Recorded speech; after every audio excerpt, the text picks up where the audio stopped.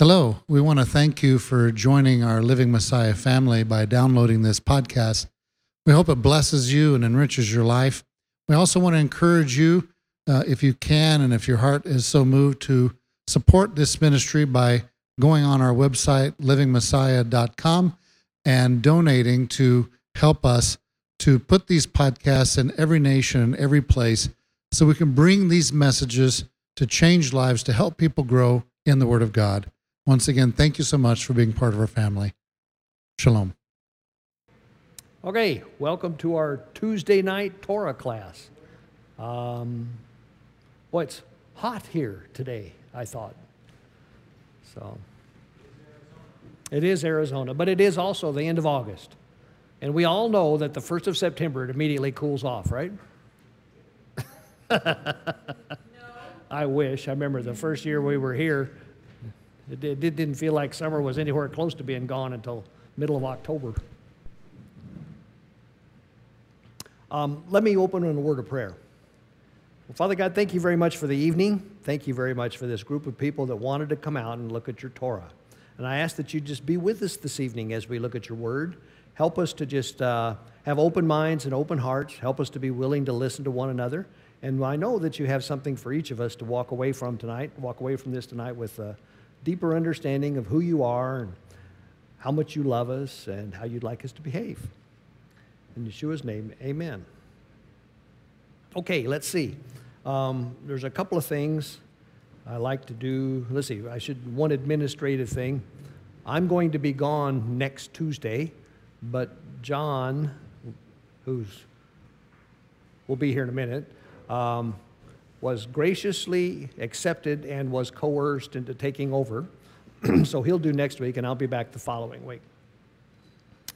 Let's see, what else? So that was the administrative thing. I wanted to go back and talk about something that I failed to mention when we were talking about the Aaronic blessing. You remember the Aaronic blessing we looked at last week? The may the Lord bless you and keep you, that one. And there was a movie we saw here on Friday. Many of us came and watched that movie, Patterns of Evidence. And there was something I meant to say when we were talking about that, and I forgot to, and I wanted to talk about this just for just a second. They mentioned in that movie, and you can find this real easily on the internet, there exists this little teeny silver scroll. It's a little piece of silver that's got ancient Hebrew lettering on it, and they've determined that lettering is the Aaronic blessing. And that is, they've determined, is from the First Temple period. The First Temple period was Solomon's temple. Solomon's temple was the first temple. And the First Temple period then had to be sometime prior to 586 BC. Because 586 BC was when Nebuchadnezzar and the Babylonians nuked the temple. So if it was a First Temple period artifact, it had to be that old, which makes it like 2,600 years old. And I wanted to point out a couple of things. First of all, there's almost nothing written that anybody has anywhere that's older than that. Now, there are a few clay tablets that were from Mesopotamia and some carvings in stone that were from Egypt and from Assyria, but they are mostly hieroglyphics, and there's nothing wrong with that. But I guess the point is you can't, let's see, let me take a different tack at this. As you look back into history, it's like looking through a telescope, and the farther back you look, the dustier the lens is. So when you look back 2,000, 2,500 years, there's a lot of obscurity, a lot of lack of definition, a lot of things that they just don't know. And so the fact that we have an artifact that agrees 100% with what we're looking at here 2,500 years later and is provably that old is unbelievable. There's nothing like that exists in the world with any other piece of written literature at all, period. And, we've got the Dead Sea Scrolls. The fact that those Dead Sea Scrolls exist, those things are provable to the first or second century before Christ. And there's almost nothing that's been written that we have a copy of that's that old. And we have lots of copies of that. As a matter of fact, if you ever get a chance and you're in Jerusalem and you go to the Shrine of the Book, it's called, they have many, many of the Dead Sea Scroll fragments displayed. And it's interesting to sit there and contemplate how old they are, not only how old they are, but how unique they are in our history. There's a lot of people you run into that talk about how our scriptures, heck, who knows, they've been messed around with for thousands of years. They're bound to be all corrupt by now. And you know, the Dead Sea Scrolls prove that they're not corrupt. There may be some minor little differences, but most of the time the differences are in translation. They're not in the actual text itself. And translators do their job based on their own internal biases. The point I'm trying to get at is that it's really hard to find anything in existence in our world today that even comes close to comparing to the Bible in terms of accuracy and, I don't know, integrity, let me call it that. So I just wanted to point that out. And I think that's pretty amazing. Every now and then it's worthwhile to contemplate that, I think. Anyway, enough of that. And then the other thing is we've kind of begun to say, to do this little thing, if anybody has any questions before we start with, we're in Numbers chapter 8 tonight. Does somebody want to have any thoughts about the previous times we've talked or anything else you'd like to bring up? I'm up for it. Joe does. Wait. We've got to get a microphone. I'm always gratified to learn that people actually listen to us and watch us on television, and so we got to treat them right. In watching that film the other night, last week, about most of the controversy, I was telling Mark, you know, these scholars who are PhDs and so on and so forth, there's one particular man, through his study, he became an agnostic. And you would think these guys should be smart enough to accept what the scripture says instead of trying to prove through their intellect that did Moses really do what the scripture said that he has done? And I was thinking, I told Mark, I was... No, down a little bit. You're real loud. There you go. Thinking that Paul says in Corinthians, the first chapter, that God chose the foolish things of the world to confound the wise. And these guys are full of knowledge. They're a bunch of idiots.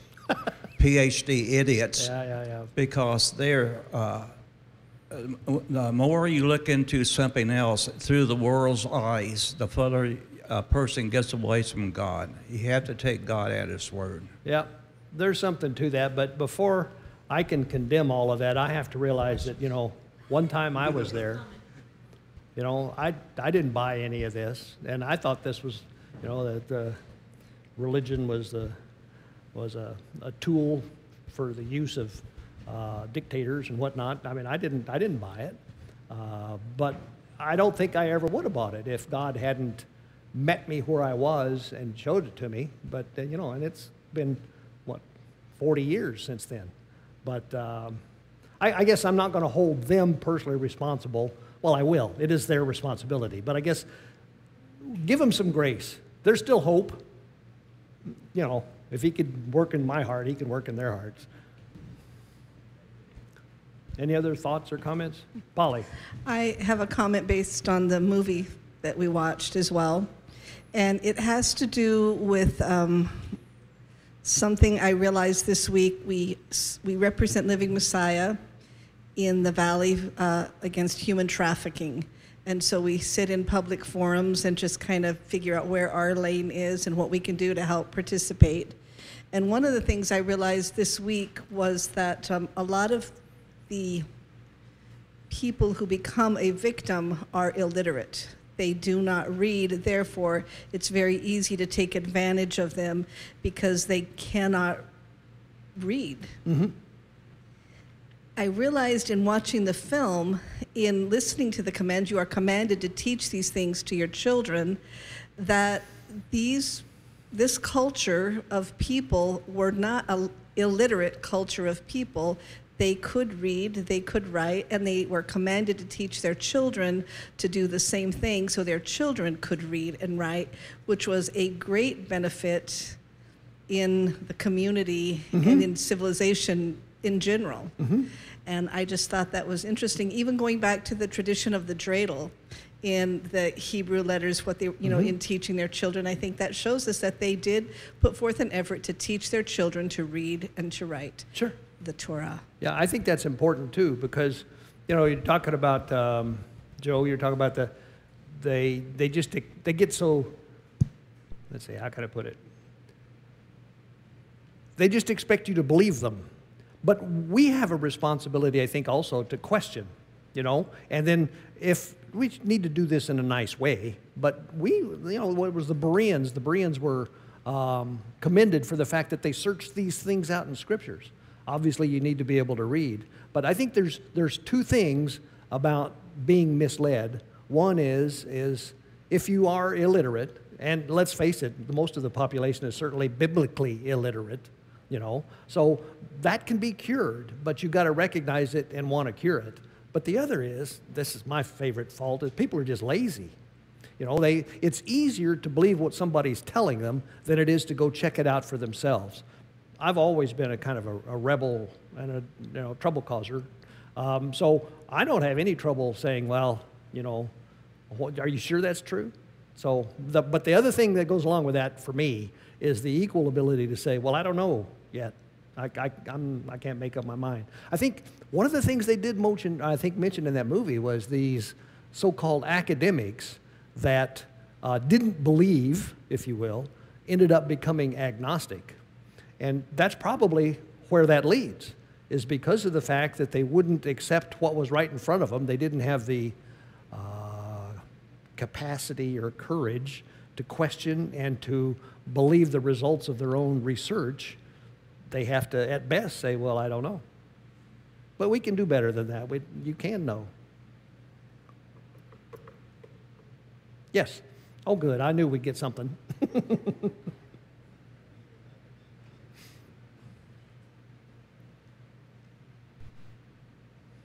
Some of this I told you a little bit of. When I was watching some videos, they had mentioned that in 1927, that 58% of, I think it's the 20 and 30 age group, were going to church. And today, it's 18%. And that there's, I guess everyone is recognizing, I didn't know this was going on, that there's a falling away of what do you call them? Just young adults. Yeah, okay. And the reason is that they are having trouble reconciling what they're being told or reading. They don't understand, why does God seem so wrathful in the Old Testament, but there's all this love in the New Testament. And there's science doesn't match the Bible. They go to college. I mean, I was affronted with it. I remember my freshman year being in a philosophy class, and we started off with proving if God was real or not. And it really affected me. So our children are not being, ours were, but children are not being brought up, like Polly was saying, to understand the scriptures, to love them, to search them, to go find these answers. And so their response to this disconnect that they're having between the words, they see a discrepancy and they say, well, then now I have to throw the whole Bible out. I don't know what to do with this, because no one's giving them any answers.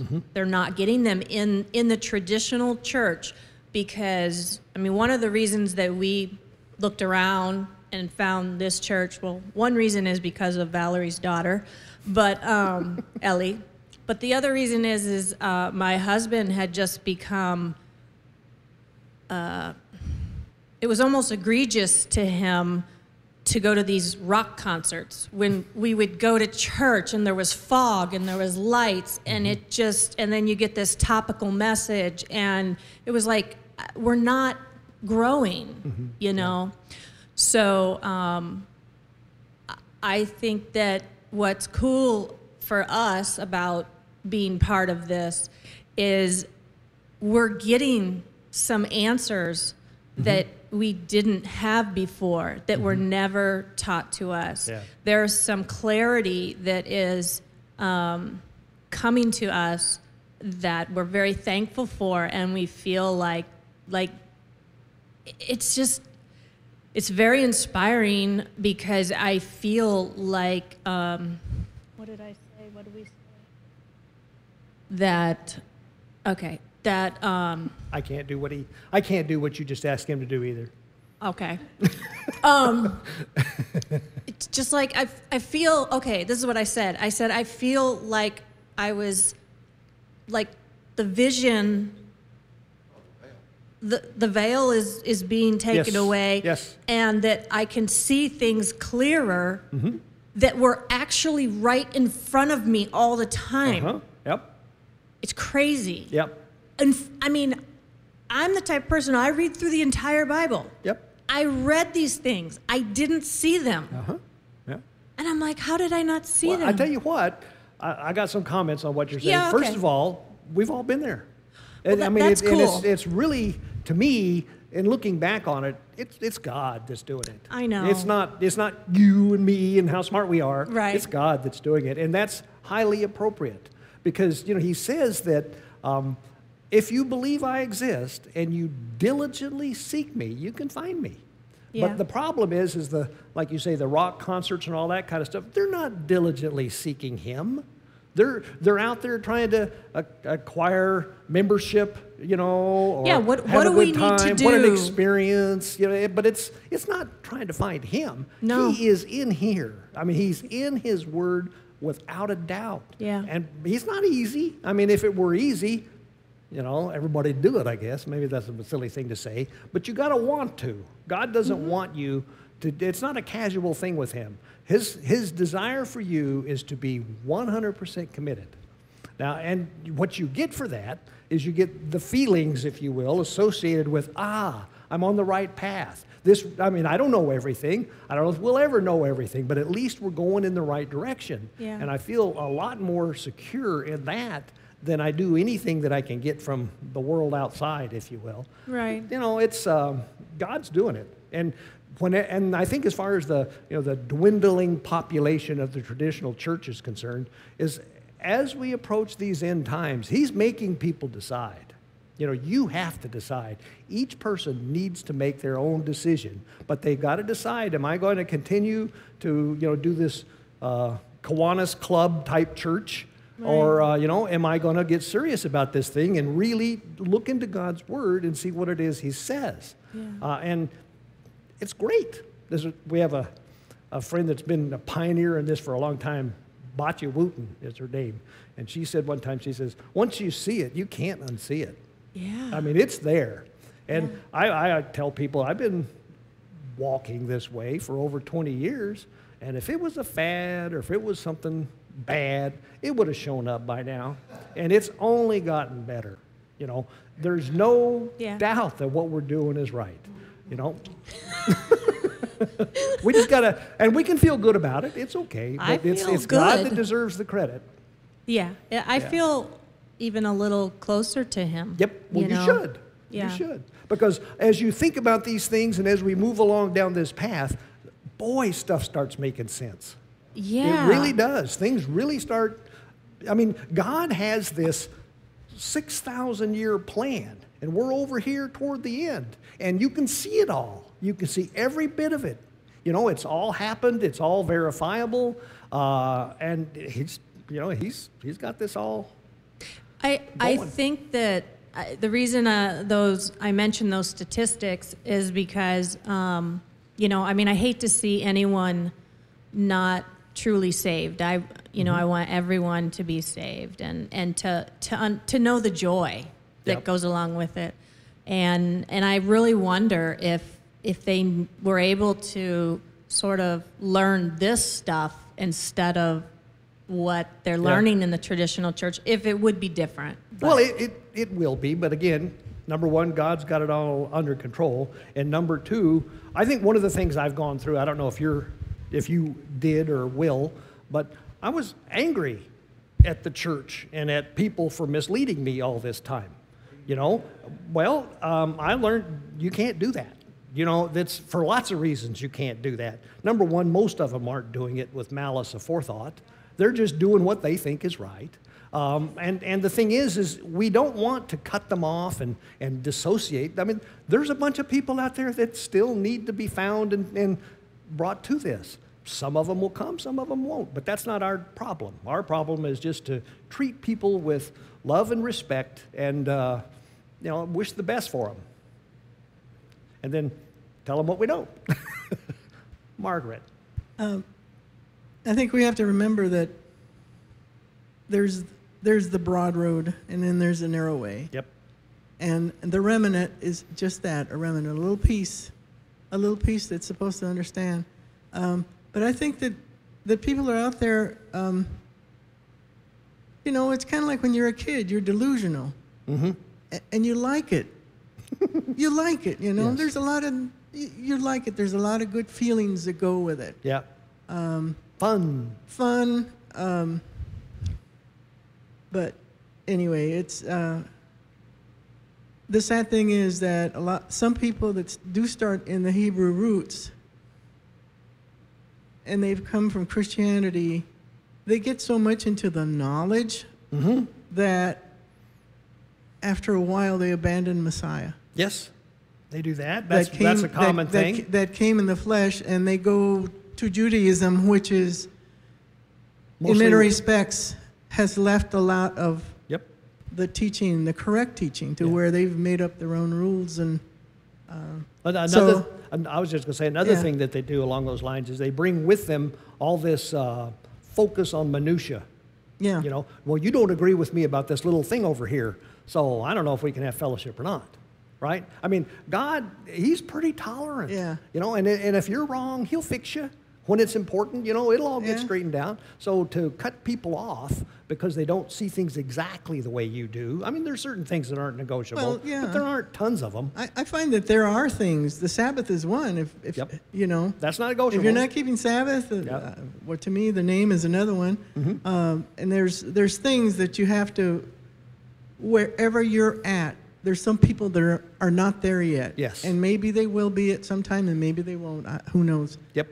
But you have to determine for yourself, and there's times when you're just going to have to make a decision and say where you're going to go, and Yep. That's it. That's good.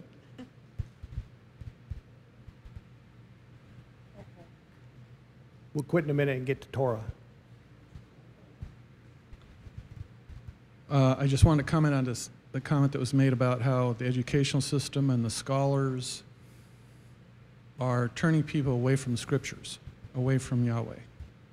And I've got several papers I've been reading by some Christian scholars and also by some Jewish scholars, and they all kind of say the same thing, that this effort to discredit the Bible over the last 2,000 years by all these developments, a lot of it through these scholars that were anti-Bible, has been consolidated over the last 500 years into the churches. Mm-hmm. So now you have a situation where in the churches, most of the Bible has become a fictional, mythological storybook, not real. Mm-hmm. So one scholar said that, it's now where what's in the world is normal and comfortable. It's almost like the movie The Matrix, where we're taught that the world is normal and comfortable, and it's like you like to be in your comfort zone. And the stuff in the Bible is weird and bizarre and scary and fictional. So why go there? Yeah. It's too uncomfortable, and besides, it's not real anyway. Yeah. So then you wonder why the churches have to have rock concerts? Yes. Because the young people and the people are sitting there like, why? I mean, there's nothing here for me to do. Yeah. I mean, it's a comic book, so I don't need to get involved.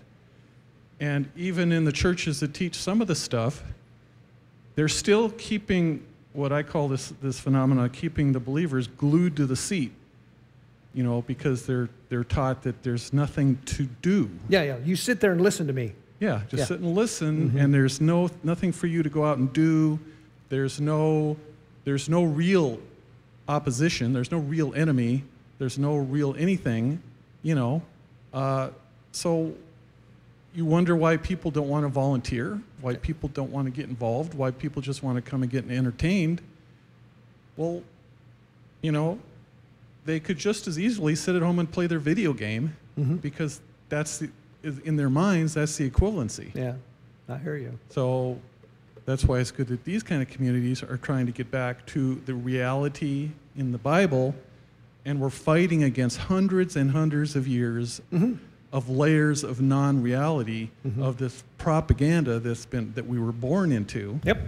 And so that's the battle. Yeah. That's like Margaret says, it really is a remnant. But congratulations, you all are here. Thank you, Morpheus. Okay, do you want to move on to the Torah? We're in chapter 8, Numbers chapter 8. Last week, before we quit, we had read gone through this long chapter. It's got 89 verses in it that repeats itself and tells what each of the 12 tribes contributed to the Levites in order for them to be able to do their job. Interesting, but I have yet to determine exactly why it's all there. Maybe, you know, I used to have this list of things I want to ask him when I get there. That's one of them. So let's start with chapter 8. Would somebody like to read chapter 8? See, we'll start off easy. Just do the first, 4 verses? We'll just do 4 verses of chapter 8, and there's not much here, just to talk about it. So if somebody doesn't want to read much, that's your opportunity, Mike. And Yahweh spoke to Moshe, saying, "Speak to Aaron, say to him, when you ascend to trim the lamps, let the 7 lamps give light in front of the lampstand." And Aaron did so. He set up the lamps to face toward the front of the lampstand, as Yahweh commanded Moshe. And this is the work of the lampstand: beaten work of gold from its base to its blossoms. It is beaten work according to the pattern which Yahweh had shown Moshe, so he made the lampstand. Okay, like I say, not sure exactly why that's there, but let's talk about it for a minute. So how were those lamps supposed to be positioned in the tabernacle? Doesn't it say? Yeah. It says they were positioned so that they lit up the area in front of the, let's see, I don't have yeah, I do. Let me go back here. I think I do. No, I don't have what's in the tent of meeting. But for those of you that don't remember that, if you were standing right in front of the tabernacle itself, and you walked through the curtain and you looked, what would you see right dead ahead of you? You'd see a curtain, a big curtain. What's right in front of that curtain? No, it's the altar of incense. Right in front of that curtain is the altar of incense. It's a little thing. It's a cubit by a cubit about this tall. It's gold, and that's what they burn incense on. Yeah, kind of like this. And then off to the right, I'm standing there looking in there. Off to the right, what's to the right? The table of showbread. Table of showbread. And off to the left, I'm sorry, it was my right and my left. Not yours. Off to the left, as you're standing there looking, is the menorah. And then behind that curtain is what?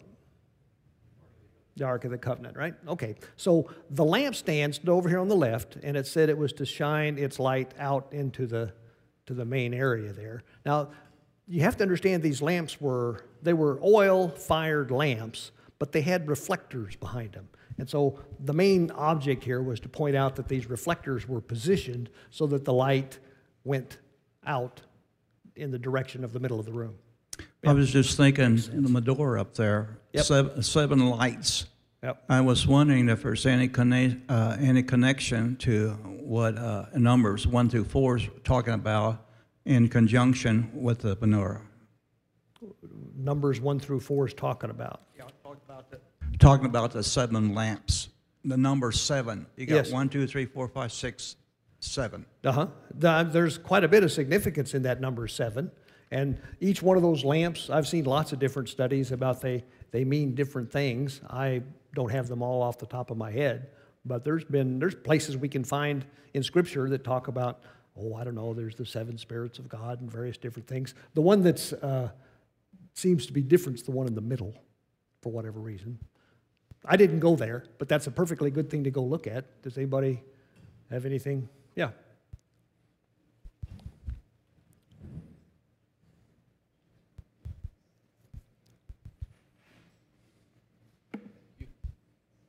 So mine's a theory, if anything, but when it comes to number 4, I saw a video by 119 Ministries, at least I think it was them, where they were talking about each day is like 1,000 years to God. Yep. And they talk about how, each 1,000 years of the Bible is, for example, like the first day of creation, the separation of light and darkness. The first 1,000 years, the first book in the Bible, Genesis, and the first story in the Bible talks about Adam and Eve and, the separation between good and evil from eating of the tree of the knowledge of good and evil. Well, the 4,000th year, approximately, that we would go, like, if we were to trace, each story in the Bible and use the timeline, we would find that the 4,000th year is the year of Jesus or Yeshua, the Messiah. And there's so many other things, too, that I keep thinking of, too. And I think of the 2 olive trees that, pour into, and then there's the 2 houses of Israel, that pour into it on the left side and the right side. And the Messiah sits in the middle, and he ties it all together. And the 4,000th, year would also go into that, too. Yeah, that's very good. And there's a lot of things you could find. If your analogy is correct, I've often thought about this 1,000 years as a day kind of a thing. I mean, so this one over here would be the millennial reign. Millennial reign, right? And this is where we are, right? We're kind of right in here, right? And then this is the year 1,000, and this is the year 0, if you will. So like you say, this is Messiah. So yeah, you can do that. Yeah. There's a lot of other things you can do too. So there's a lot of significance with the number 7. And that's just a theory. Like, there's nothing wrong with that. I think those are all there for a reason, Those also relate to the feasts. Yes. Like he was saying, the last one is the millennial reign. Which represents the Sukkot. Sukkot. This is Day of Atonement. This is Feast of Trumpets. So that's Shavuot. Yeah, that works. Yeah, we got to. No, you can't have your own mic. I just thought this was interesting. I did a search on the 7 lampstands, and there's the 7 churches in Asia, which he had to send in Revelations, speak to the 7 churches. There's, hold on.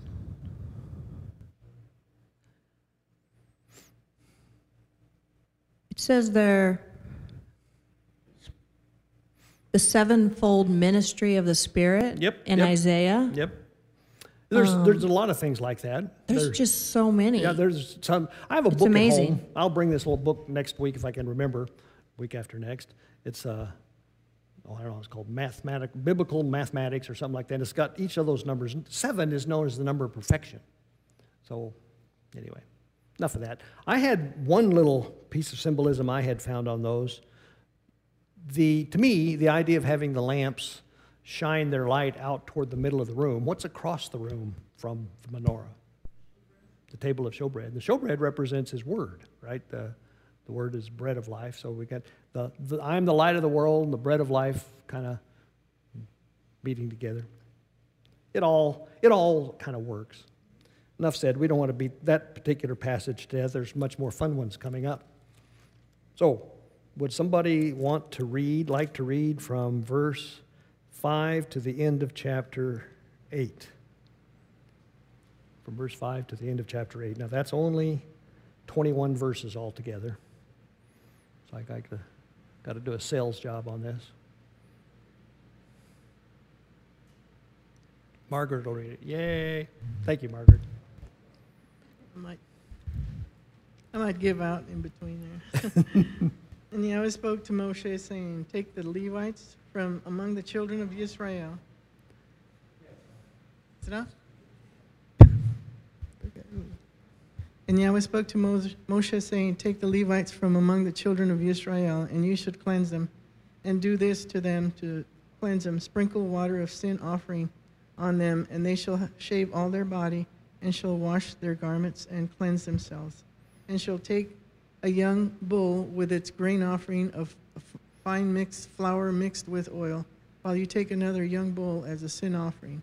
And you shall bring the Levites before the tent of the meeting, and you shall assemble all the congregation of the children of Israel.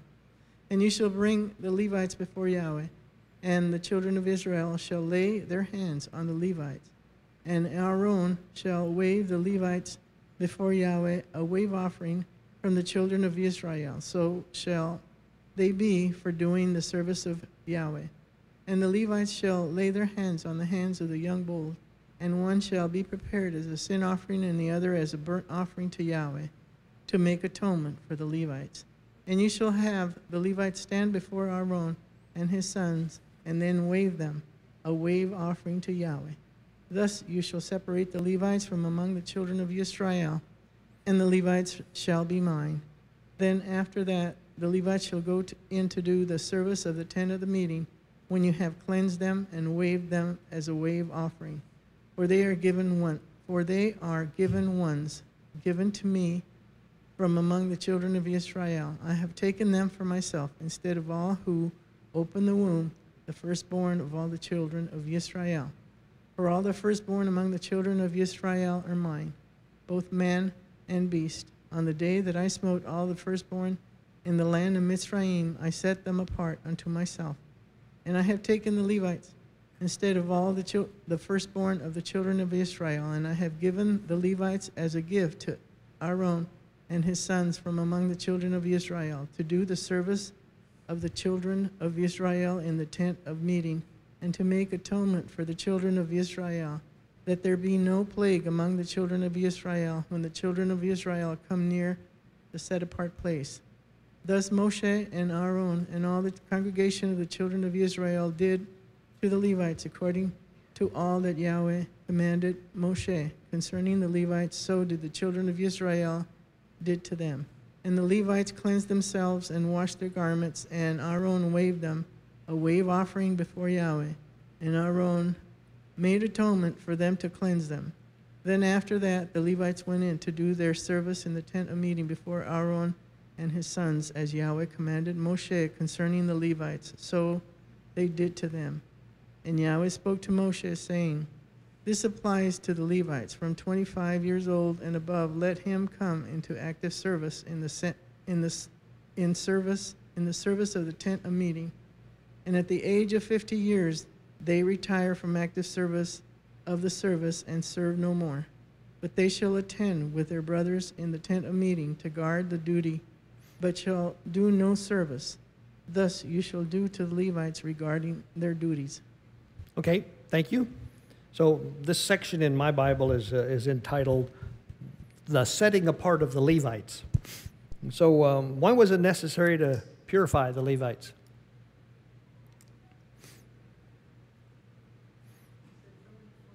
Yeah, they were the ones that were, the job of the Levites is to be the intermediaries between the people, the Israelites, the rest of the Israelites, and God. So they're the ones that come in close contact with God, so they need to be purified. So how was it done? Beg your pardon? Well, there was a sin offering and two offerings, I think a sin offering and a burnt offering. But they were cleansed, ceremonially, and their head was shaved, their hair was shaved off their bodies. Who did that? Who did all this? Aaron and his sons. That's a good point. The reason I wanted to point this out is it's a lot of times at least in my head, I used to kind of confuse the Levites with the priests. The priests and the Levites are not the same. Every priest was a Levite, but every Levite sure wasn't a priest, okay? The priests were only those direct descendants of Aaron. The Levites were everybody else, okay? And we noticed that, you remember there were three clans in Levi, if you will. There's the Gershonites, the Merarites, and then the Kohathites. The priests were Kohathites. But even all the Kohathites weren't priests. And you remember the Merarites and the Gershonites each had a separate area of the tabernacle that they were responsible for. One of them, I think it was the Gershonites, were responsible for the cloth stuff. I call it the Manchester. You know, the tent coverings and the curtains and all that. And the Merarites then were responsible for carrying the tent poles and the planks and all this other kind of stuff. So, but all of those people made the tabernacle work. And so they had to be clean before God. So it was the priest's job to purify and set apart the rest of the tribe of Levi for their work. And now remember, we did a similar kind of thing for Aaron and his sons. Now, who did that? Moses. Yeah, Moses did the ceremony, and that was that thing I pointed out that has been written about, has been described at least 3 times in the past 3 chapters. There's this one in Numbers, there was one in Leviticus, and then there's one at the end of Exodus. But Moses ordained, if you will, Aaron and his sons, and this was Aaron and his sons. This was the priesthood sanctifying or ordaining, in some sense, the rest of the Levites. So I wanted also to point out that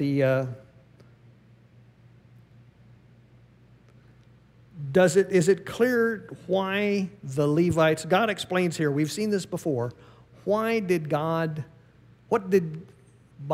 taking the Levites, he calls them, the Levites are mine, I take the Levites. He took the Levites as a replacement for whom? All the firstborn, right?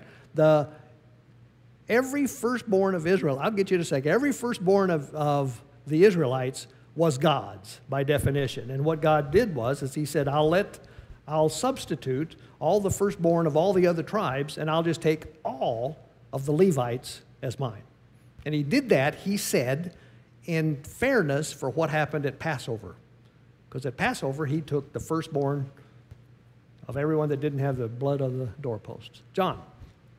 So he says, they're mine. This sounds like Jacob when he said that about Joseph's 2 sons, yep. Ephraim and Manasseh. Yep. We just talked about it last Shabbat or the week before that. I don't remember. Mm-hmm. So he's sort of adopted them yes. as his. He says the Levites have a job, have a relationship with me that's different than all the other tribes. Yeah.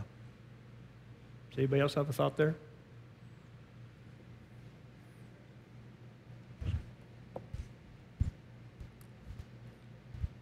Okay, what did he say? Why did he? Oh, I'm sorry, go ahead. I don't understand what he means when he calls them mine. I mean, Israel was his, and I want to understand why he's making this determination or setting them apart separately. And what does it mean when he says that? And then in verse 17 he says, "For all the firstborn among the children of Israel are mine." Mm-hmm. So it's like, okay, those are his, and now the Levites are his, but if you were a firstborn kid or if you were a Levite, what did that mean that you were mine? Well, I'll give you my opinion, and I think I'm kind of right on this. What he basically says was it's kind of like the tithe, if you will.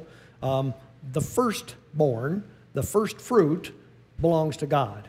I mean, you can make a case for that all over the place. The first fruit of your vineyard, the first fruits of your livestock, the first one always belongs to God. It's just your tenth. It's what you owe him. And so it goes with the Levites, or it goes with the Israelites too. And we can get into a big argument about whether it's only males or not, but let's not go there. The firstborn male of every single Israelite belongs to God. Now, belongs is the question, right?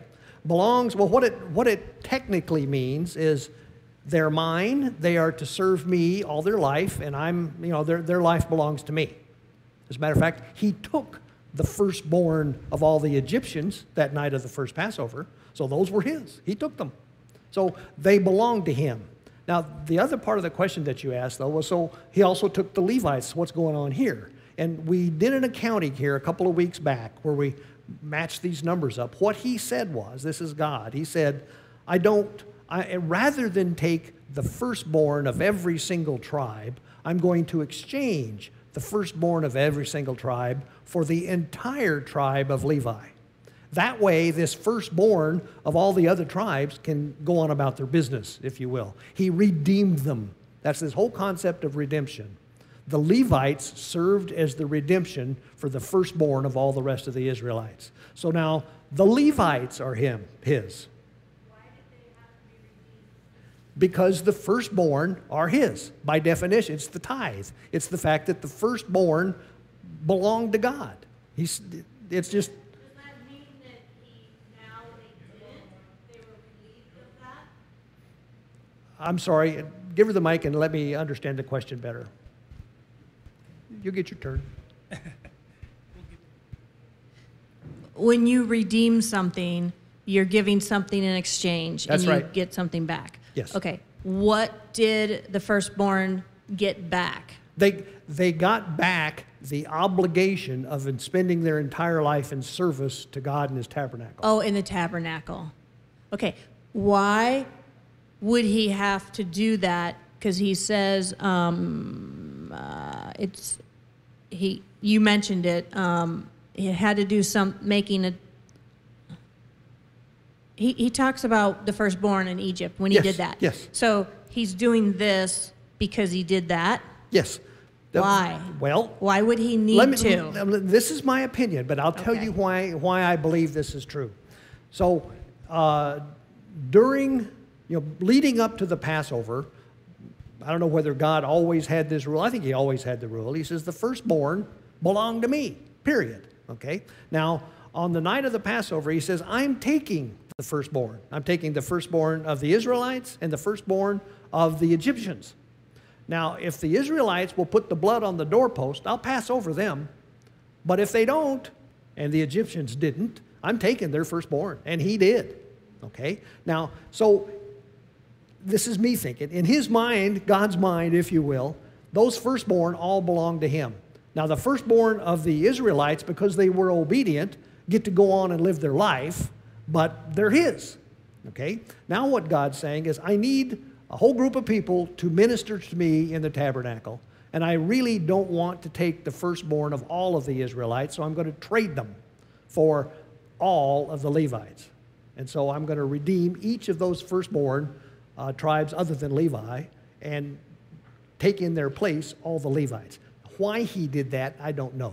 But certainly the math works out right. And that's what I think is going on there. So you could differ. Yeah. I think a lot of it has to do also with God's justice. He has a way of doing things that we probably don't understand. And he just doesn't do things, I don't want these firstborn, I'll take the Levites instead. So, and probably John knows more about this stuff than me, but I just have this sense that he has because of his just nature, yes, he does things in a certain way. And there is something about his justice that this talks to, and I'm not exactly sure either. Yeah. But he goes to a lot of trouble to explain it, and furthermore, this is not the first time he's done that. All that mathematics stuff that we went through, counting and and all that stuff, that is all about this. So it was an important aspect somehow.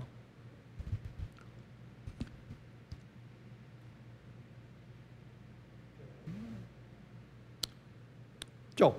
Sorry. Okay, in verse 6, Scripture says, take the Levites from the children of Israel and cleanse them. Then in verse 11, it says, and Aaron shall offer the Levites before the Lord, offering the children of Israel that they may execute the service of the congregation. Mm-hmm. It's like, sure, all of Israel is God's, but he picks these Levites to represent him to do what they were needing to do. Mm-hmm. It's like if in modern day time, if you were a CEO of some company and you're picking these certain individuals to do what you want, it's the same thing. Well, yeah, I'll tell you what, well, okay.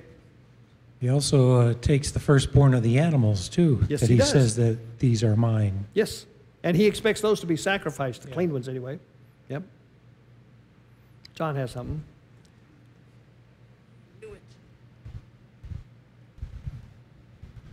So it isn't like the rest of Israel is just, they get to mess up, do whatever they want.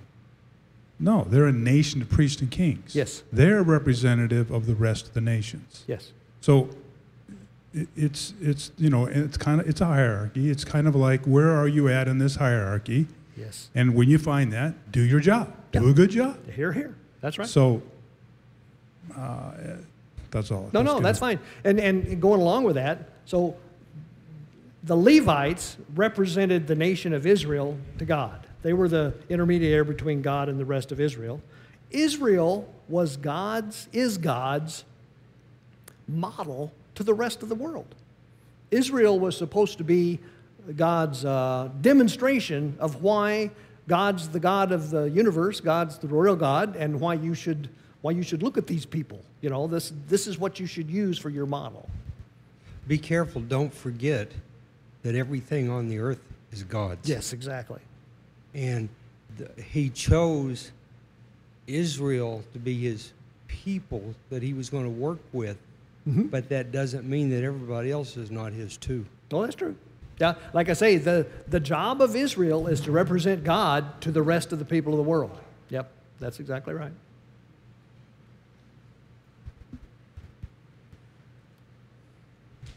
A couple of things that I hadn't really noticed, but here the children of Israel, in verse 10, children of Israel shall put their hands upon the Levites. So it's like their offering. Yeah. And then the other one here that's a good point. Yeah, and so I wonder how they did it. Maybe each. Well, there was 23,000 Levites, and there was umpteen million. 10 Israelites or more to one Levite putting their hand on. Yeah. Oh, good. Yeah. On 11:2, the Hebrew word for offering is wave, nuf, and it means to move to and fro. So I wonder if they shook them as they were.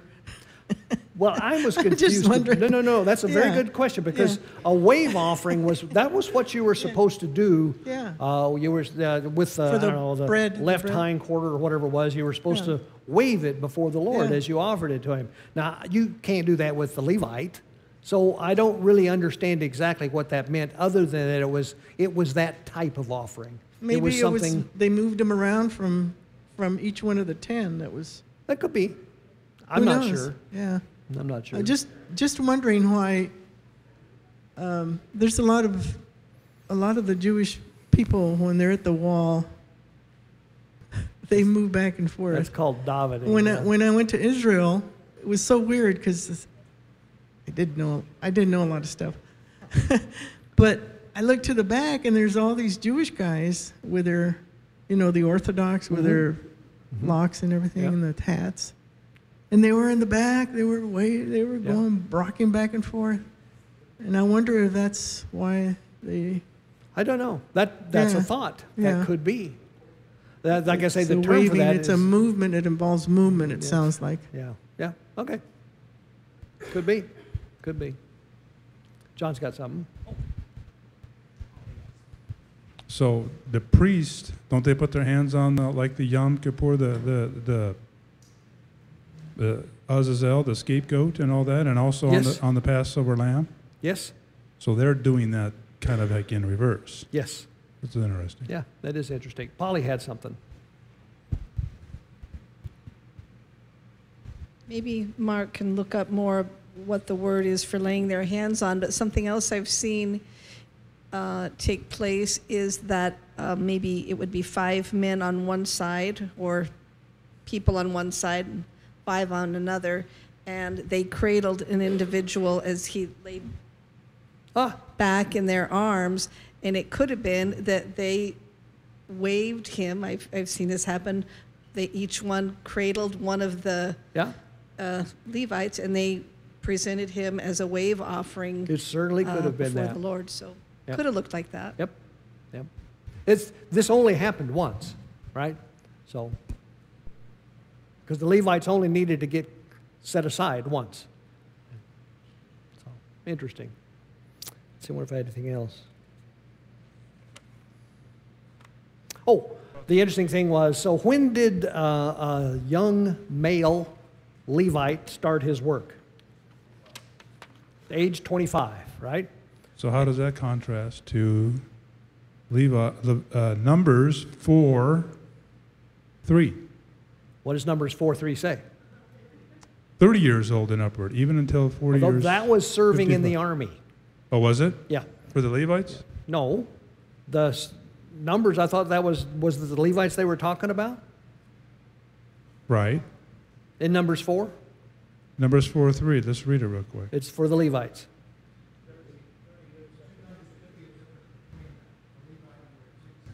It could be. Take It the could sum be. of the sons of Kohath from among the sons of Levi after their families by the house of their fathers, from 30 years old and upward, even until 50. Okay, I'll tell you another thought I've had, and I've heard this before. Yeah, but these are Levi too. What I've heard before is that the first 5 years were an apprenticeship. Yeah, that's what I had in my notes. Yeah, I heard that too. That could be. It could be. So I had a question about, you kind of skipped past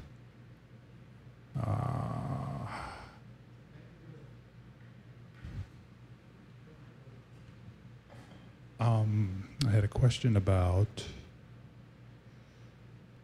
verse 16. Well, you went past that, right? Doesn't the Levites, their age, They isn't that are. later? They are. It Where's says, they that are at? the Israelites who are to be given wholly to me. I have taken them as my own in place of the firstborn of the first male offspring from every Israelite woman. Is that what you mean? Yeah, let me read it in King James. For they are wholly given unto me from among the children of Israel, instead of such as open every womb, even instead of, that's all in italics, the firstborn of all the children of Israel, have I taken them unto me. Yes. Well, my question, and maybe I'm just... Well, we did talk about that, but go ahead. What's your question? This is this trading thing that I've been No, I talking get about. that. But does that mean that the Israelites no longer do the firstborn, like if they have a calf, is that still, of an Ephraimite, is that still considered God's? Or does this verse... I think it is still considered God's. I guess, but it's my understanding that had God not chosen to do this, then the people that would have been taking care of the tabernacle would have been composed of a member from all 12 tribes, members from all 12 tribes. By doing it this way, he gets just the tribe of Levi to be wholly responsible for it. I don't disagree with that. I'm talking about like the livestock. Yeah. Does that also get all that rules get transferred over to the Levites? I don't want to say how it could, because they're not really doing livestock anymore. Right. That's the rest of the tribe. So yeah, I think it's just people. But Okay. you bring up a good question in that your version talked about that the first that opens the womb, right, which would not necessarily be male. right. So I still struggle with that one. I go back and forth on that whole thing because it occurs to me that it's pretty restrictive to have it just be the male. But I don't know. So I like your comment about it possibly being an apprenticeship, meaning they get selected, but they don't perform any of the real tasks doing it. And that reminds me of the trees. How long before we can partake of the fruit? Yep. Yeah. Essentially 5 years. Yep. Yep, that's right. That's right.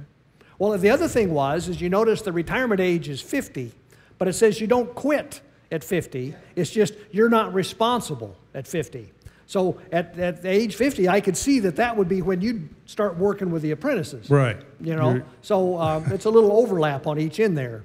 And the thing that's interesting about that is, on the one hand, I wouldn't expect the work of the tabernacle to be all that hard, all that difficult, all that intricate.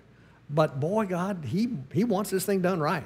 And like I say, your job is assigned, and somewhere we read where, when your job as a Levite is assigned, that's your job for the whole 20 years or 30 years, whatever it is. You don't get to do job swapping, and you don't get to get promoted. That's your job. Maybe it's not difficult, but there's an awful lot of it going on. Oh, there is. I mean, when you consider the animals that they run through. There's a lot of animals. Plus, like I say, there's 20,000 of them. They're just keeping all this stuff in order. It's got to be kind of hard.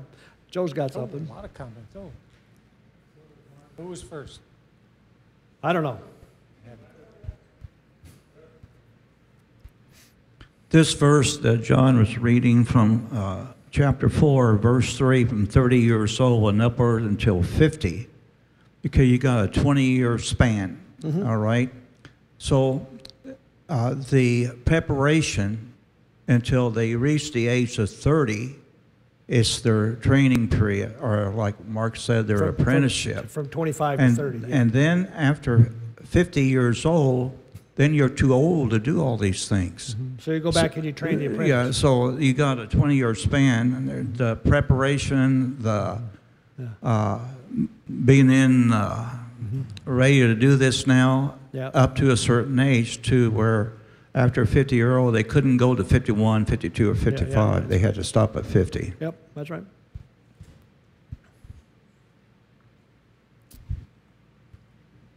Weren't the Levites supposed to do the offerings, all the animals and everything, deal with the animals? Well, I think, I'm not sure about this, but I think the priests actually did the slaying, if you will, but I don't know. It might have been the Levites. The Levites did the preparing, hauling around the the blood. The the skinning and all that. They did all the grunt work. When I first started studying, and I went to the meat market, and so the butchers used to wear the white with a hat on, and it was like, oh, those are the Levites, because that's they're moving around all these carcasses and beef and everything, and that's what I picture. And I would think it would take quite a bit of strength to be moving some of those, especially if you have a ram or a bull. Yeah, you're right. That weighs a lot. I don't know if they had wheelbarrows or what. They had some kind of. That's a good question. But anyway, I thought men would have to be in their prime to move and haul stuff around all those basins of blood and all that stuff. Oh yeah. It's going to be interesting to see that, isn't it? I was just sitting here wondering when the temple was destroyed. Is there any writing? Is there any historical writings of what the Jews did after the temple? Because all these Levites now have nothing to do. And where did they go? And what did all the people do who used to bring things to the temple? Well, there's two or three things I can kind of talk a little bit about there. There's 2 times, of course, that the temple was destroyed. There was the time when Solomon's temple was destroyed. And you should just ponder for a minute what the people of Judah, of Jerusalem, were thinking about that. Nebuchadnezzar and all the Babylonians had the place surrounded, and they were laying siege to it. And the people were thinking, well, this is God's temple. God's not going to allow this. Surely God is not going to allow this. And then it happened. I mean, boy, you talk about devastating. I'm sure they were devastated. Plus, they were all hauled off, right? They were all hauled off to Babylon. Well, this is where synagogues got their start, okay? To the degree that they were allowed to continue to practice Judaism, they met together. I think they kept Shabbat, generally, and they studied the Torah. This is one of the times where I think, if I'm not mistaken, this is where they probably quit speaking Hebrew and started speaking Aramaic. This was, a lot of the times you'll read about the Babylonian translation. During that 70 years, a lot of stuff was kind of invented by the Jews, and they were the Jews, because that was Judah, to kind of hold Judaism together. And that's where this whole Jewishness started, was then. And it was the Jews primarily that came back and reconstituted Israel back in whenever it was under King Cyrus, when he gave the edict to come back and didn't go back. And they did their thing for 200 or 300 years. The Greeks conquered the Persians and various different things went on. And then it happened again, of course, under the Romans.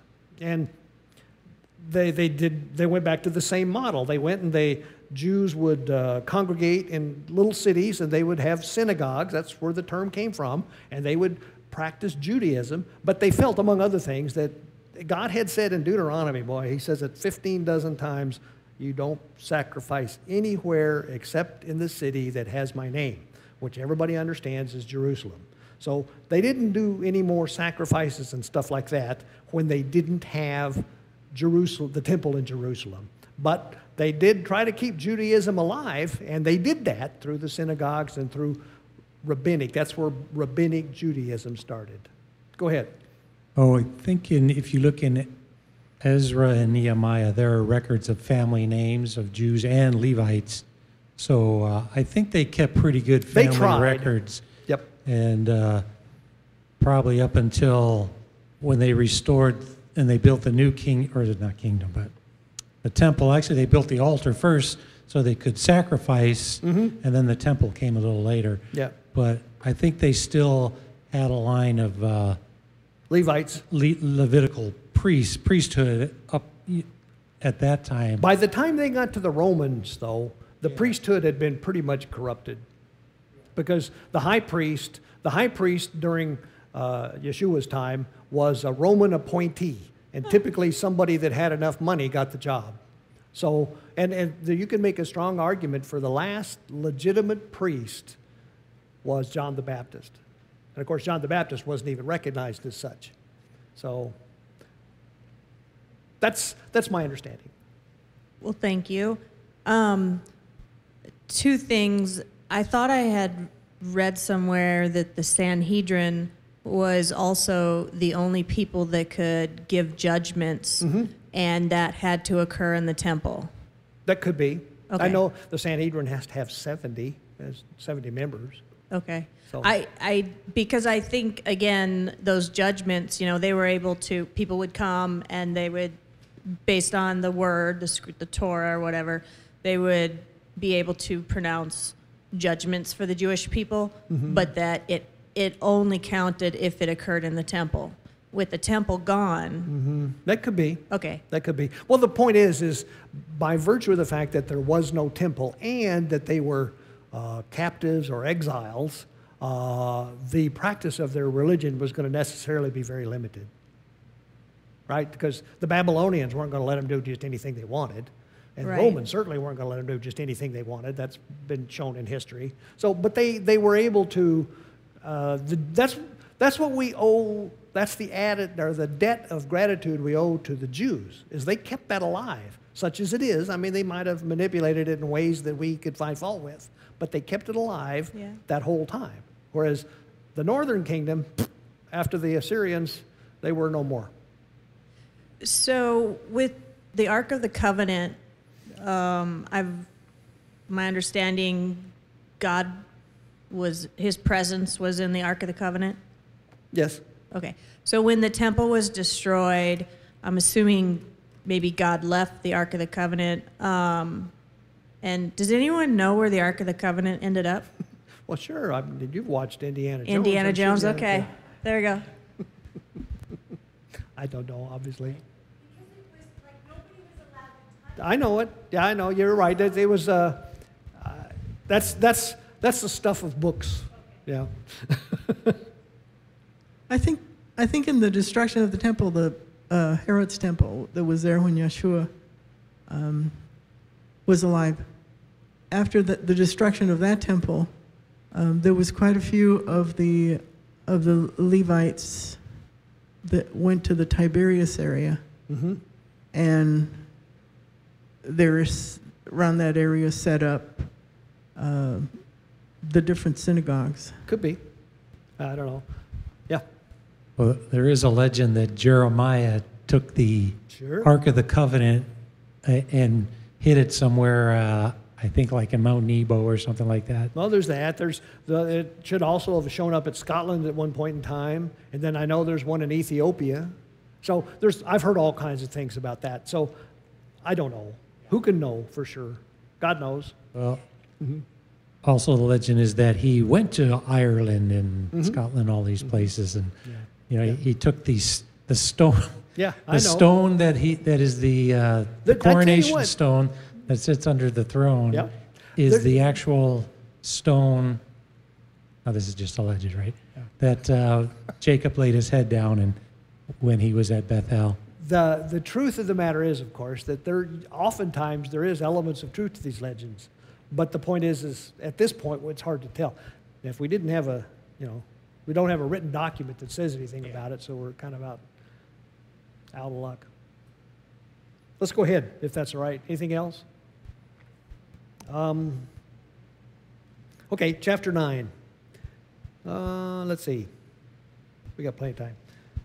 It'd be good to read the first 14 verses of chapter 9. Somebody want to read the first 14 verses of chapter 9? Oh, John will do it.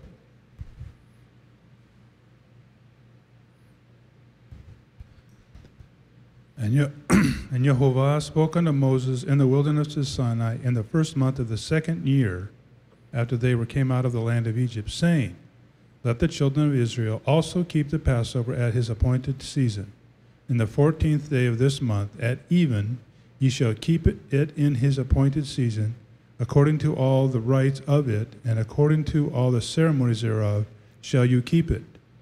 And Moses spake unto the children of Israel that they should keep the Passover. And they kept the Passover on the 14th day of the first month at even in the wilderness of Sinai, according to all that Yahweh commanded Moses. So did the children of Israel. Verse 6.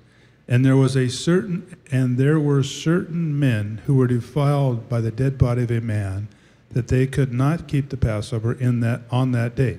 And they came before Moses and before Aaron on that day. And those men said unto him, We are defiled by the dead body of a man. Wherefore are we kept back, that we may not offer an offering of Jehovah in his appointed season among the children of Israel? And Moses said unto them, Stand still, and I will hear what Jehovah will command concerning you. And Jehovah spake unto Moses, saying, Speak unto the children of Israel, saying, If any man of you or of your posterity shall be unclean by reasons of a dead body, or be in a journey afar off, yet he shall keep the Passover unto Jehovah. The 14th day of the second month at even they shall keep it, and eat it with unleavened bread and bitter herbs. They shall leave none of it unto the morning, nor break any bone of it, according to all the ordinances of the Passover, they shall keep it. But the man that is clean and is not in a journey, and forbeareth to keep the Passover, even the same soul shall be cut off from among his people, because he brought not the offering of Jehovah into his appointed season. That man shall bear his sin. And if a stranger shall sojourn among you, and will keep the Passover unto Jehovah according to the ordinances of the Passover, and according to the manner thereof, so shall he do. Ye shall have one ordinance, both for the stranger and for him that was born in the land. Okay, great. So we'll go back to the beginning and kind of take some of this apart. So when and where was the first Passover celebrated by the Israelites? It was in the wilderness. It was in the desert of Sinai. So actually, we can assume that it was at the foot of Mount Sinai. Okay, John? So why wouldn't it be Egypt?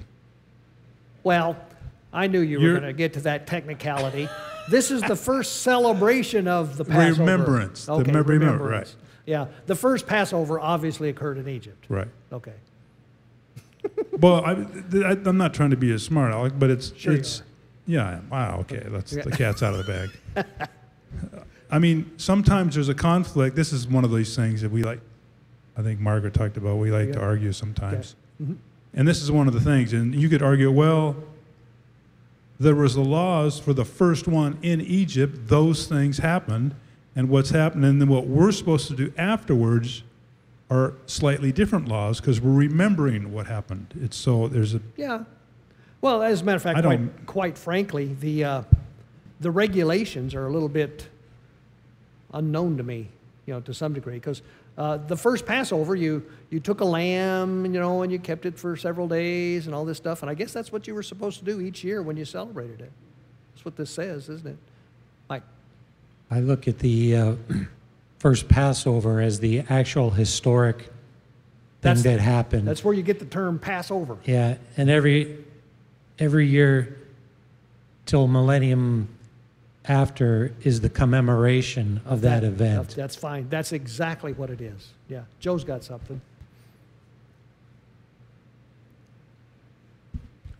What's the significance of the dates? The first month, the 14th day. Then in verse 3, it says, in the 14th day of this month. Is that still talking about the verse 1? It says, in the first month of the second year after they came out of the land of Egypt. Where are the significance of these days, and what do they mean? Well, that's fairly easy. You remember when God told them to put the blood on the doorpost and that the angel of death was going to pass over all the houses that had that? That occurred on the 14th of the first month. And since this is the second year, it occurred 1 year before this. So this is the first remembrance of Passover. It's on the first anniversary of the original Passover. Right, John? Uh-oh. So we had the Passover. That's in Exodus. What's the next book? It's Leviticus, right? Yes. We've gone through all of Leviticus. Yes. We've gone through chapter 9. I don't know how many chapters there are in Numbers. But We're probably almost halfway through Numbers. Yep. Deuteronomy is just Moses retelling a lot of the Torah, what happened in the past. Yep. Have we gone 40 years? Have we gone 20 years? We've gone 1 year in 2 months. 1 year. There's 1 year between about the middle of Exodus and right here. Right. Yeah. So 1 year. That's incredible. It is. I didn't realize this until a few years ago. Yeah. But the time when, and we'll get close to it, I don't know, I think it's 12 or something, where we'll get the bill of divorce, or not the bill of divorce, it's effectively the bill of divorce. Yeah. The evil report and the judgment that happens on them. It's that point on where you've got this dead zone of 38 years. Yes. Where they're wandering around. Nothing happens because there's no authority there. They're just walking dead. Yeah. Well, there's a few things that happen, but certainly not much. But the Bible, if it's nothing else, it's terse. Just the facts, ma'am. Just the facts. That's all that's there. Is just what you need to know to get the story that God wants to get across. But yeah. So the only conclusion you can draw from that first verse is that they've been at the foot of Mount Sinai for almost 2 entire books. Yeah. Okay, so, and it's to be celebrated at the 14th, on the evening of the 14th into the 15th of the first month, which is Nisan. Now, the stuff starting in verse 6, mine says, but some of them could not celebrate the Passover on the account of a dead body. So they had come to Moses and Aaron that same day and said to Moses, we have become unclean because of a dead body, but why should we be kept from presenting the Yahweh's offering with the other Israelites at the appointed time? So why might they have come in contact with a dead body? Someone died. Beg your pardon? Someone died. Well, it certainly could be that with that many people, somebody died. But there was an interesting, I think you actually brought this up one time, Mark. What did they carry with them as they left Egypt? Do you remember, among other things? They carried Joseph's bones. So whoever's been carrying Joseph's bones is unclean, right? And I can imagine him up there saying, hey, wait a minute, you told me to do this. I've been carrying his bones just like you told me to, and now I can't do Passover. What's up with this? Yeah. So what was the solution to someone who had become unclean and therefore couldn't celebrate Passover at the appropriate time? Beg your pardon? Wait a month. You could celebrate it 1 month later. Exactly 1 month later, you could celebrate it. It's on the 14th of the second month as opposed to the 14th of the first month. And you can celebrate it 1 month later. What was the other excuse for not being able to celebrate it other than coming with a dead body? Traveling. I'm off on a trip. I've got a business trip planned that week, right? Okay. So, but what's the rule if you didn't come in contact with a dead body and you weren't away on a trip? You got cut off. Yeah, you better celebrate it. There's no excuse other than those two. If it's not one of those two things, then how does God view it? You don't care, right, is what he's based. You know, he says, if you are, what does it say? If a man, I'm in verse 13, but if a man who is ceremonially clean and not on a journey fails to celebrate the Passover, that person must be cut off from his people because he did not present the Lord's offering at the appointed time. That man will bear the consequences of his sin. It's an interesting contrast between the one who's not in Israel but does keep the ordinances, right? Mm-hmm.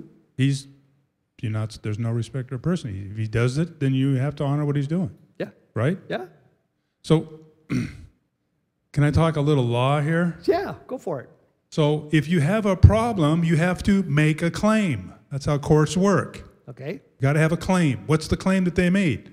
I got all these dead bones. Well, I'm not, let's assume that what they were doing, what they were commanded to do with Joseph. Yeah.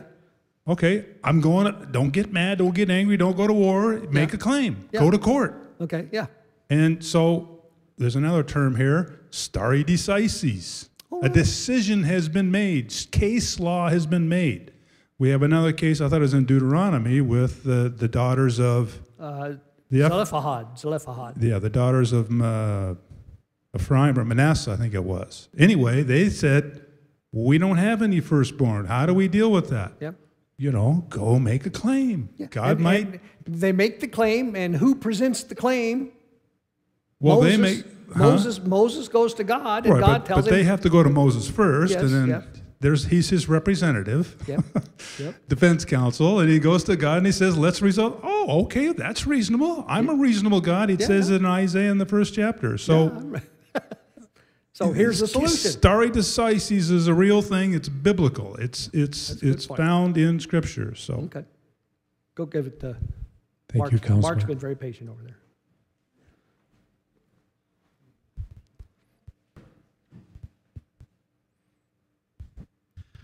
So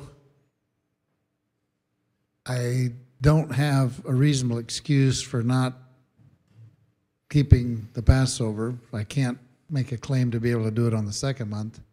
Can't I just bring an offering and be accepted? Well, not according to this, right? So this is one of those sins that there's no offering for? You're just cut off? I don't know. What do you think? Obviously, that's a rhetorical question. I'm afraid to answer it. It is. There is no offering. You can't bring an offering to make restitution. You're cut off. Okay. Well, like I say, from God's perspective, it's somewhat insulting, right? For you not to do this. If everything's fine and you have no good excuse and you just don't want to do it, I mean, if I were God, I'd be a little bit irritated. Yeah. Yeah. Especially all that work passing over and everything. Go ahead. I don't get this. This is the first instructions for the first Passover remembrance. Yes. And they're all wandering around the desert, right? Well, right now they're at the foot of Mount Sinai, but go ahead. Where does somebody have a place to journey off to? who would that be? That's a very good point. You'll notice that wasn't the example.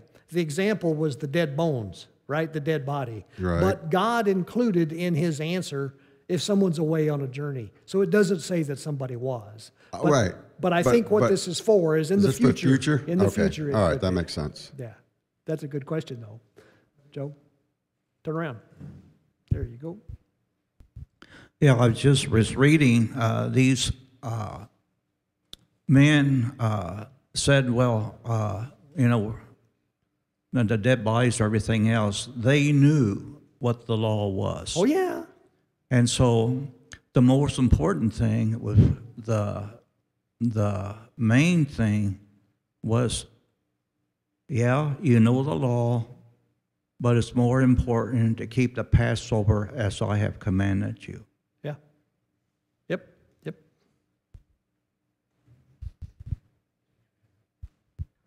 That's good. You guys have been unusually quiet.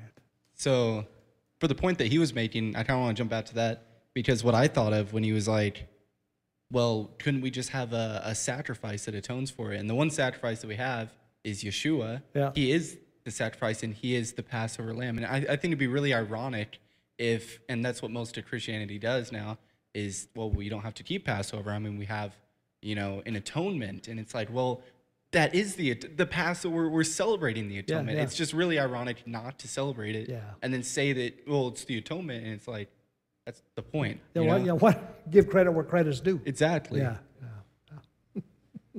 Yes. A lot of Christians celebrate Passover because it's a cool thing to do, you know, with your Yeah, Jewish yeah. friends. Oh, or yeah, whatever. yeah. But sometimes, I'm an example, sometimes celebrating Passover as a Christian started me down some road of thinking that I wouldn't have otherwise gone down. When I celebrated Easter, I thought that I was celebrating. Well, yeah, but you didn't think you were celebrating Passover. No. Yeah. Well, that's what it is. Right? We'll talk more about that. Yeah. So I want to zoom out a little bit from the detail that we're looking at into the bigger picture and the practical application of everything we've been looking at tonight. It's been a lot of detail, including Pesach, and I'll come back to that. But I think the bigger picture and the practical application is God is showing us He is a God of order, He is a God of detail, and He has a way of His kingdom operating. And all of this is an instructional lesson to us to understand who He is, to understand His love for us and how His kingdom operates.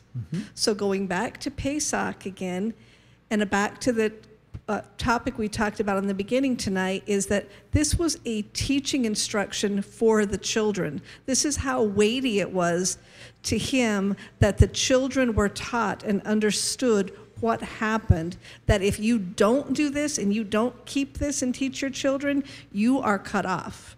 Because it's not important enough for you, unless you have a really good excuse that you're going to be here at the table instructing your children tonight, then just step away, because I want a people who are serious about who I am and how I operate. Yep. I think that's a very good point for a couple of reasons. First of all, someone pointed this out to me one time, and I've often thought about it. You could make a very strong argument that Passover is the only continuously celebrated feast day that's 3,500 years old. I mean, it has probably been celebrated every year somewhere for each of those 3,500 years, which is a pretty neat thing. But the other thing is God, being God, and His plan being what it is, it's very dependent upon our relationship with Him being maintained all those 3,500 years. And there's no way it's going to be maintained if you don't pass it down from generation to generation. And you can't pass it down from generation to generation unless you do it every single year. I mean, you can talk to, well, heck, how many of us have had difficulty giving up Christmas? Okay? Why? Because we did it all the time, right? I can remember as a little boy doing it, right? Christmas, and it was just something you did, what you grew up with. And it took me quite a while, I shouldn't say quite a while, certainly several years though, to where I don't miss Christmas anymore because I realize where it came from and what's going on there. But I guess the point is those traditions are important. They're a very significant part of why God's plan is actually working, if you ask me. So that's why I think he's serious about it. Can I? Okay. In 9, I'm going to read the first 2 verses over in chapter 9. And Yahweh spoke unto Moses in the wilderness of Sinai in the first month of the 2nd year after they came out of the land of Egypt, saying, let the children of Israel also keep Passover at his appointed season. Who is his? Is it Jews? No, right. It's Jehovah. It's God. It's the God. It's God. It's his season. Yep. Yep. That's a real good point. One last thing I wanted to get before we quit. I'm sorry, go ahead. Yay. I feel really bad asking this question. Oh, I wouldn't. So what does this mean for us today? Mm-hmm. Because I don't see myself not observing Passover because I don't want to. Mm-hmm. But what if you, say, had a military obligation Mm-hmm. or some other, I mean, would you, what does this mean for us today? I tell you what, I think, God looks at the heart. Now, military obligation, if you ask me, falls pretty clearly into this you're away on a journey kind of thing. Mm-hmm. That's neither here nor there. But it's more to the point of whether you want to and whether you put the effort in to do it. If you think, it's too much trouble, I can't be bothered, then you yourself ought to be convicted by that, And it's difficult sometimes around here in our culture because we don't have a lot of people that celebrate Passover, right? Mm-hmm. And quite frankly, this is just me talking, but sometimes the things we do these days where we celebrate it as a large group, I don't know that that's necessarily what's really thought about. I mean, the way the original Passover happened was in a family, or if the family was too small, right? If a whole lamb was more than you and your family could eat, get your neighbors together. So 1 or 2 families, 3 families getting together and celebrating Passover. And all the function of Passover is to remember, to teach the coming up generation, when they ask you, so why are we doing this? That's essentially those questions. Why are we doing this? We're doing this to remember what God did for us with the Egyptians way back when, right? You read the story. So I don't think God is real particular about what you do. I think he's more particular about the attitude that you have when you're doing it and the fact that you remember. That's the point. Remember. You need to remember this. And you need to make it a part of your traditions, your family traditions, so that it'll get carried on. Does that make sense? It does. Not But the enough. consequences for not doing it were severe. I Well, mean, you were yeah. cut off. Yeah. So what if you're not in the military? You have a regular job. Well, Do that could also be. I don't know. I mean, do you I quit? guess, like I say, culture, life is much different now. I'm not trying to make light of it, but I think let's see, this is just me being honest about it. A lot of times this cutoff thing is very scary. Yeah. And I'm not sure exactly what it means for us today, but again, I'm counting on the fact that God looks at the heart. Yeah. And if your heart attitude is right before him, I think the kind of celebration you're able to participate in or you're able to pull off will be understood. Does that make sense?